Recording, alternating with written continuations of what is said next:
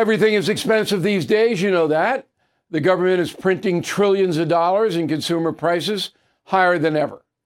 If the government continues its printing and spending, the dollar could continue its free fall and lose its coveted role as the world reserve currency. Let's hope that doesn't happen.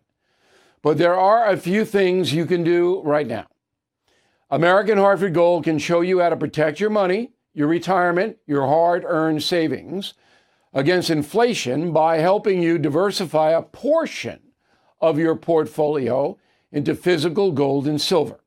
Start with a short phone call, and they can have physical gold and silver delivered right to your door or put inside your 401k or IRA.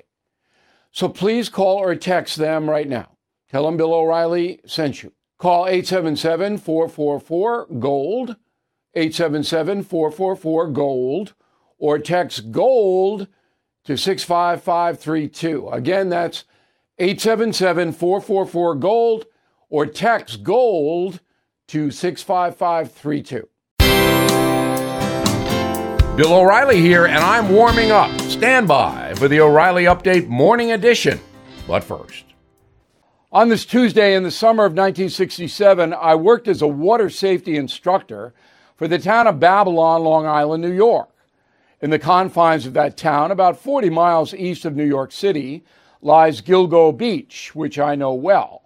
Classic summer spot full of surfers and families. Snack bar that's been there for 70 years. A few beach houses. Gilgo has a California vibe. Frankie and Annette could have shot their beach movies there. The area is beautiful seascape that at one time epitomized summer innocence. Now it's haunted forever. Between 1996 and 2011, a serial killer planted at least 10 bodies along the barrier island where Gilgo is. Most were sex workers. In the winter, depositing corpses in the dense scrub east of the beach would have been easy. No one around. Few people ever go into the scrub. Now, last week, police arrested 59-year-old Rex Heuermann for some of the Gilgo murders. It took more than a decade, but DNA science finally got him. Heuermann says he didn't do it. However, my analysis is the opposite.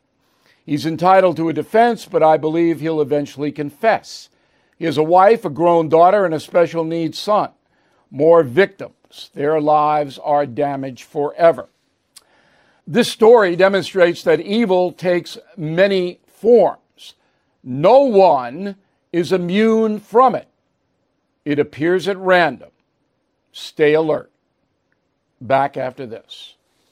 I'm Mike Slater from the podcast Politics by Faith. This is a crazy time in our country. It's stressful, a lot of anxiety, and it's going to get worse. And I realized that one of the things that helps me take away the stress is realizing that there's nothing new under the sun. So on this podcast, we take the news of the day and we run it through the Bible and other periods in history to realize that we've been through this before and we can rise above again. Politics by Faith, anywhere you listen to the podcast. Politics by Faith. That is the Morning O'Reilly Update. More analysis later on.